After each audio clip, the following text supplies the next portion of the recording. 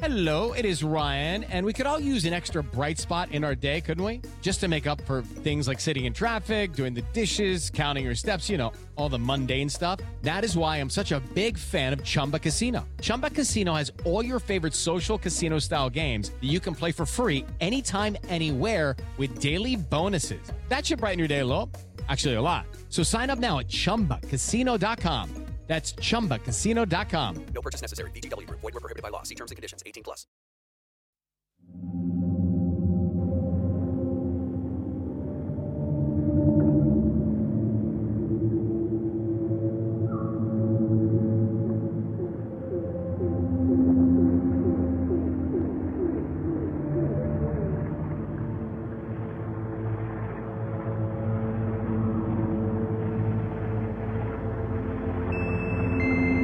All right, everyone, welcome to part 2 of our recap of the HBO miniseries Sharp Objects.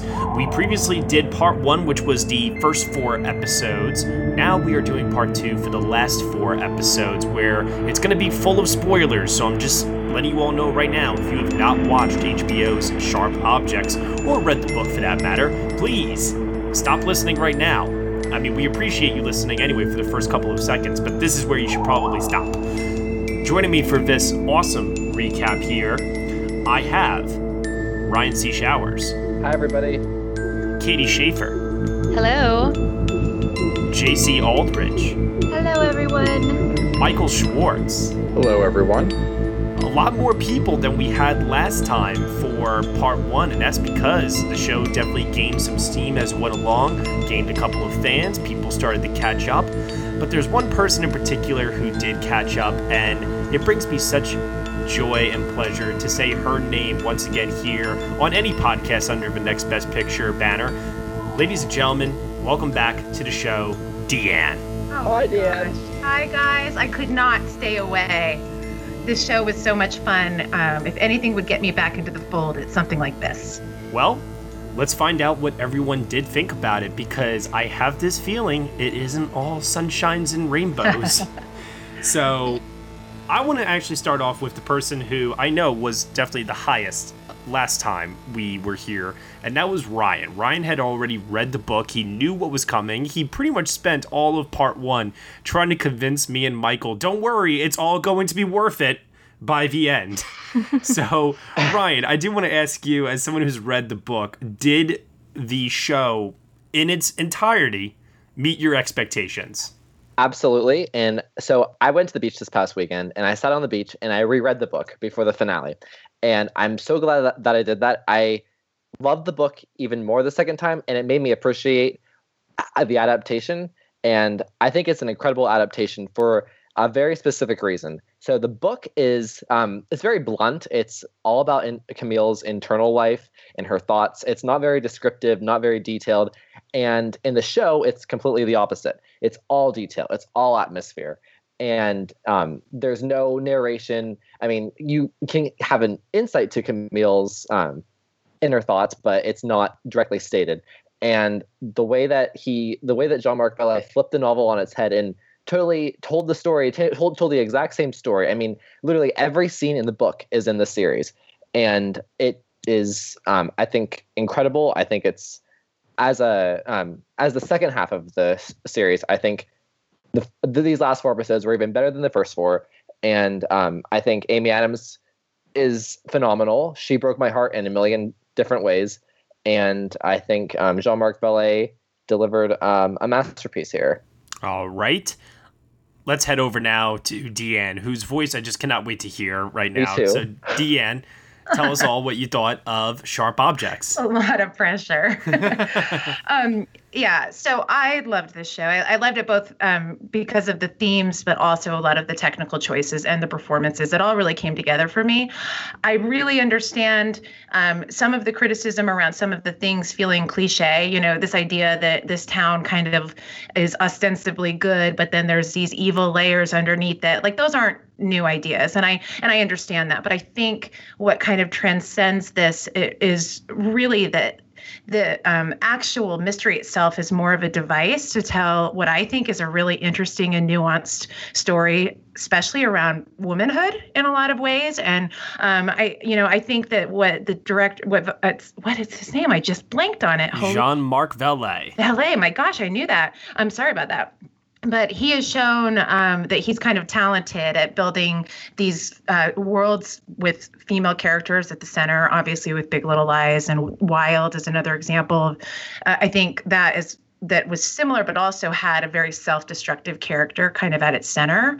And what I think is interesting to explore here is, you hear that term anti-hero a lot to kind of describe what maybe you would consider a character like Camille to be. But I honestly think that that's kind of a misnomer, especially as it applies to this context, because I think when we're talking about self-destruction and the things that people do to harm themselves as a way to deal with their pain versus somebody who uses their pain to do wrong by others, those are two very different things.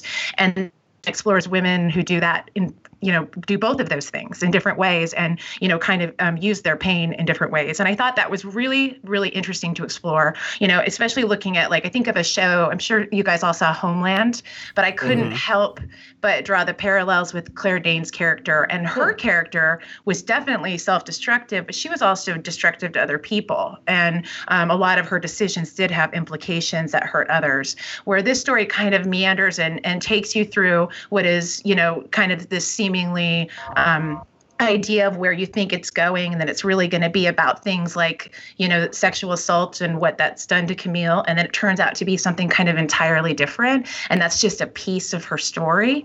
I just found those layers of her character the most fascinating part of the story. God damn, I missed you, Deanne. Yeah, me too. Deanne, you totally took off the second half of my notes page. You just perfectly summarized everything. That was wonderful. Yeah. I have more, but I'll come back to me. Absolutely. I definitely will, for sure. I hate to make you follow that, but Katie, what do you have? Okay, so this show meant so much to me. It spoke to me from a very personal place. I know what it is to be in those dark spots, and I know what it is to feel all those difficult feelings. And watching Amy Adams, who is, this was a performance of hers that I thought was really amazing, especially during, the seventh and eighth episodes, where you just see her face kind of crumble and then come back, and all this incandescent rage that she embodies within her was so powerful to watch. And then the other side of it for me was, of course, the editing and the music and all of that. But then there's also these little stories woven among it. It has this almost Stephen King-esque small town atmosphere where everything is a little rotten in the center. And so much of it spoke to me on so many levels that I was like, I am here for this 100%. Whatever you have to bring me, give it. And I watched this about 40 minutes ago is when I finished this. So There was a whole lot of power behind my reaction. My roommates were like, oh, that's what you were screaming about? And I was like, yeah, that's what I was screaming about. Sorry. The tooth floor? Was it the tooth floor? It was. It was the tooth floor, and that final scene. That final scene during the credits where she's just strangling the life out of people. I was like, oh my, they're going there. So I really enjoyed this, and I can totally get why it both divided folks because of its slow ramp up and was so satisfying for those who were able to enjoy that and stay till the end. Well, speaking of that divide, last time that we were here on the show, there was definitely a divide between myself, Ryan, and Michael. And now I finally get to turn over to Michael, and I get to ask him, Michael, how do you feel now? Knowing everything all the promise that Ryan kind of put forth to both of us last time, saying it was all going to be worth it in the end, do you feel that it was? I hope you all know how much I respect your opinions. I really, really do. It's okay, bring it on, Here we go. Michael. Because I have to say, I greatly dislike this show. This was, out of all the films and television and Broadway shows and all the entertainment I've seen this year, this was far and away the most disappointing thing I've come across. I really did not care for this. And the thing is, I can't exactly pinpoint what about it I disliked, because the direction is strong. Like, I see what he's going for. The performances are serviceable. It fulfills a certain type of niche. Like, I see what it's trying to do in being an adaptation of this great book that people love, but just something about it I could not get on board for all 8 episodes. And then watching the finale, there were actually a few moments where I was pretty happy with where it was going. I finally felt like I was engaged and seeing something that, it was a well-directed show. There was a lot going on. And then at about the halfway mark of the finale, it took a turn. And from there on, it was just the same problems I had with the previous 7 episodes.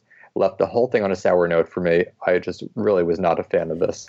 JC, which way do you fall? First of all, Deanna, I miss you so much. Second of all, so I'm kind of, is Ryan the only other person who's read the book? Other than has anybody else read the book? Not me. No. Okay. Nope. So is it Gillian or Jillian also? Gillian. I say Jillian. That's what I say I Gillian thought it too. was Gillian. It's It Gillian. probably is.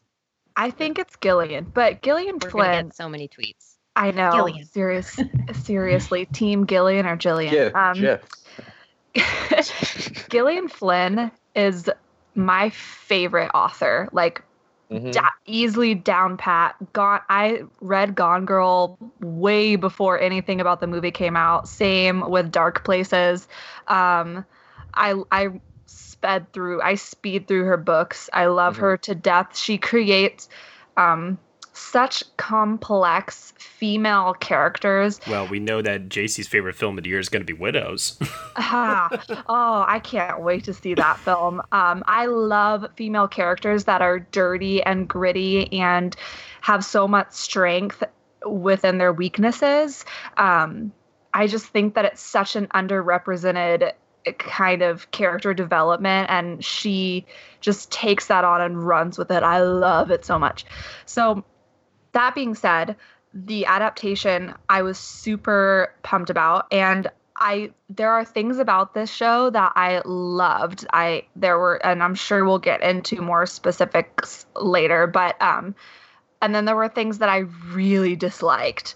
So I don't really know. I definitely love. I would recommend this show to anyone. I think being such a huge fan of Gillian as a novelist kind of might be hurting the adaptation a little bit, even though I know that she wrote it for the screenplay as well. I've just always been that person who leans towards enjoying the book better than the film adaptation or TV adaptation. And specifically for certain editing, certain ways that they edited the show, I don't sit well with me in terms of representing the book. But that being said, especially the last 4 episodes, loved to death. So much about this show is just, I'm watching Castle Rock simultaneously with this show, and the point was brought up about Stephen King kind of having something like similar tones, and I totally agree with that. Especially watching, sometimes I will admit, this is embarrassing, I would be watching Castle Rock like thinking that I was watching Sharp Objects. And then I'd be like, oh, wait, no, this isn't right.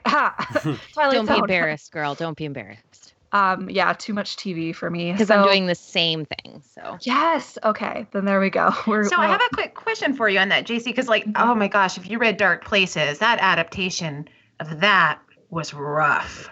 I don't know if anyone saw that, but even Charlize Theron couldn't make that good.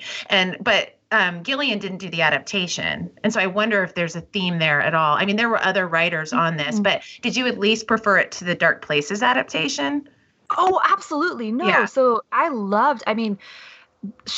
anything that Gillian has her name to personally, I think she does fabulous work with. And yeah, the Dark Places adaptation is just like really embarrassing. It makes me think of the Girl with the Dragon Tattoo, that adaptation, versus the one that was actually put out in the country of origin. It's just like a world of difference.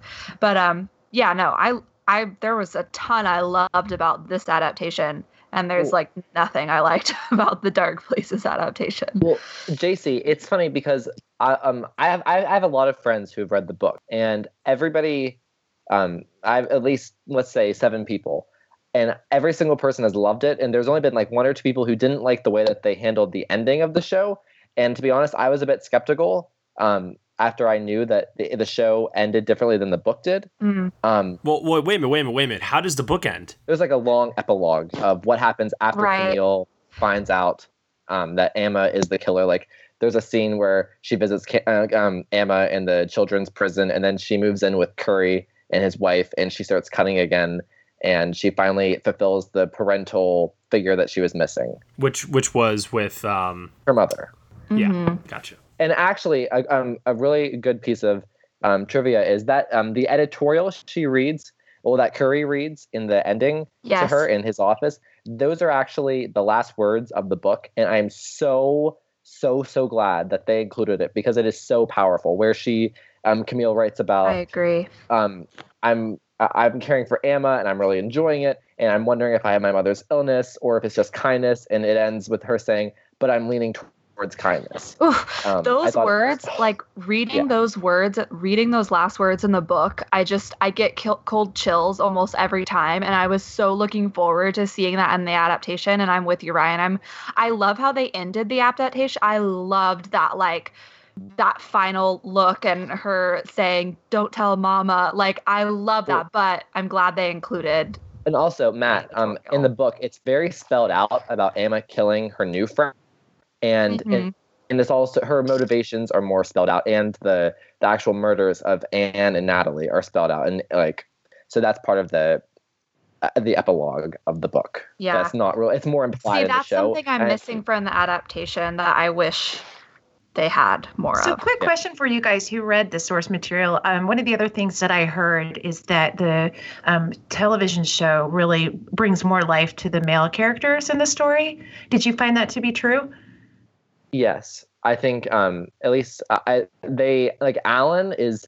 It's implied that he is handicapped in the book, and the Chris Messina character, Richard, he's a little rougher to her in the book. At first, nothing compares to how rough he was to her at the end of episode 7, which I will so get into. But that wasn't in the book. Well, I actually kind of liked that choice, if that is true, at least like without obviously being able to do a direct comparison, because I actually thought that the counterpart of the male characters was really interesting in this story, and especially as it relates to kind of Camille as a character, because like even Richard, and you're right, like he takes his journey takes a little bit of a road, but he also shares some of her same self-destructive qualities, but you're able to actually see them in comparison to each other. And I thought that was like a nuance that was really interesting. Like, he's totally an alcoholic. Totally. Yeah. But there's a different feeling to his alcoholism than hers. And I thought, like, as it relates to, again, like developing a strong female character, I'm kind of glad they added some of that nuance. If you found that to be additive, or I'm curious if you thought it took away, or what your thoughts were. Well, he's just a drunken man whore, if you ask me. Right. Who says that to a victim of sexual assault? Like, whatever. I want to hear what Matt has to say, because like I've been like, holding my breath all day. Come on, Matt. Oh, okay. So I just finished this about 5 minutes before we hopped on to record. So my brain is still kind of processing it all. I will say that the last episode was my favorite. Uh-oh. I will also say too that I'm not on the full end of the spectrum with Michael, but I don't enthusiastically love it like some of you all do. Okay, that's fair. And as Michael was explaining what didn't work for him and he couldn't quite pinpoint it, I think I know what it is. And for me, I think it is that extremely slow burned literary pacing of the story. I constantly, and I said this on the last podcast we did as well, I was constantly waiting for the stakes to get higher and for stuff to actually kind of happen, like a sense of actual danger. Instead, what this was more like was this was more to, it felt like to me like I was actually reading the book instead of watching a television show, because I really did get a sense of time, I got a sense of place, I got a sense of the people, of the history of this town. Like, I felt like I got so much detail out of this story, but that was not fascinating to me. The filmmaking on display by Jean-Marc Vallée, like the editing, the music choices, the way that he chooses to shoot everything, like that was all keeping me very interested throughout. The performances by the actors were keeping me interested throughout. But I think at the core of it all, the story was for me, I even said to myself when it was all over, I don't know why it needed to be 8 episodes. When it all kind of boiled down at the end, I thought to myself, they could have done this in 5, honestly. But here's the thing also, aside from that, like, one of my biggest complaints when we did the first episode was that it felt like it was dragging on too long. And by the point we were at episode 4, it felt like that all could have been condensed into 2 episodes. Now that I've seen it all and understand what the story is, I was thinking to myself, even if this were like a 2-hour movie, the story itself, it can be as short as possible, and I probably still wouldn't like it because I didn't find any of those characters interesting or redeemable. No, aside from maybe the editor. That's okay if you didn't find him interesting, but I honestly do believe that in a condensed window of, say, 2 hours and 20 minutes long, they are interesting, and the story moves at a much more frantic pace, maybe not like an action thriller or something like that, but I definitely feel very strongly that the material is there, but drawing it out in this process only to have that, and I gotta say, it was masterful. It was very masterful to have the holy shit moment reveal for the very end and then cut to black, almost like Sopranos level, like, what? Like, I haven't had like a cut to black in a TV show floor me like that in quite some time. But even afterwards, and like even as I'm sitting down here and I'm listening to you all talk about it, I have this lingering feeling currently in my stomach of wanting more out of it, and I know there isn't more, and I can't help but feel a little disappointed as a result.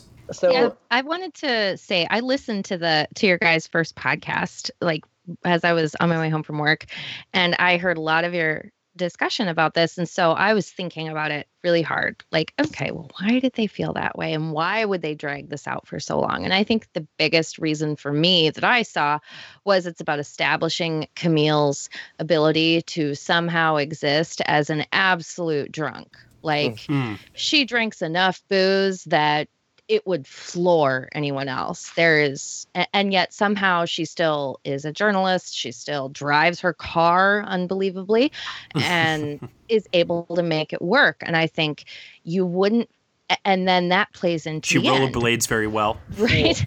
And then that plays into the end of how she's able to hold up against this onslaught of obvious poison because she's been poisoning herself for years. See, like it's things like that when you make those connections, I say to myself, that's very literary, that's very interesting, that's like so well done. But I don't know what it was for me, but for some reason I needed the filmmaking to guide me more and to you. Yeah? I'm with you about I'm with you. The pacing is one of the biggest issues I had with this, just because like Sharp Objects is her shortest book, is Gillian Flynn's shortest book, and it reads so quickly. Like I think I got through this book faster than I got through the 8 episodes. Like it's an exhilarating, very fast-paced read, and that didn't come across at all in the show. Well, that is interesting, because then you say to yourself, well, Gone Girl is a 2.5-hour movie from a longer book. Right. And yet I feel like, I don't know many people that watch Gone Girl and say that that's a boring movie, you know? Yeah, absolutely. It's so funny. I'm completely the opposite. I'm definitely more with KT in terms of I enjoyed every second of this. I was devouring it at just this rate, especially as the way memory was creeping back in and watching all of that imagery. I loved that play. But I also think, to your point, KT, it's also about not only the alcoholism, but all of the things that is part of Camille. Like, she hurts herself, she's promiscuous, she doesn't have kids, she's not married. All of these things that isolates herself. Right. And all of these things that in a little town like that ostensibly makes you a pariah, but she ultimately ends up to be the sanest one there, but I think all of that Somehow. took time to kind of build to.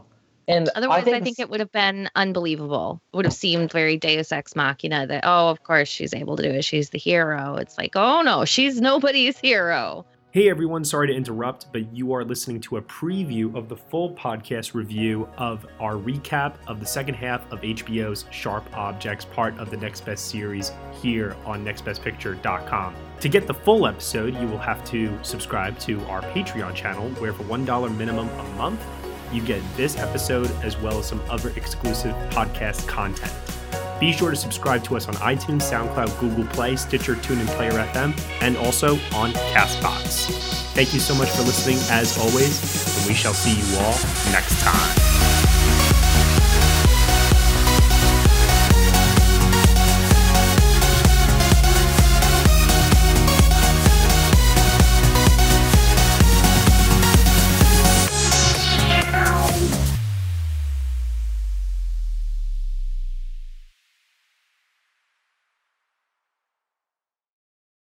Judy was boring. Hello. Then Judy discovered ChumbaCasino.com. It's my little escape. Now Judy's the life of the party. Oh, baby, mama's bringing home the bacon. Whoa, take it easy, Judy. The Chumba life is for everybody. So go to ChumbaCasino.com and play over 100 casino-style games. Join today and play for free for your chance to redeem some serious prizes. ChumbaCasino.com. No purchase necessary. Void where prohibited by law. 18+ terms and conditions apply. See website for details.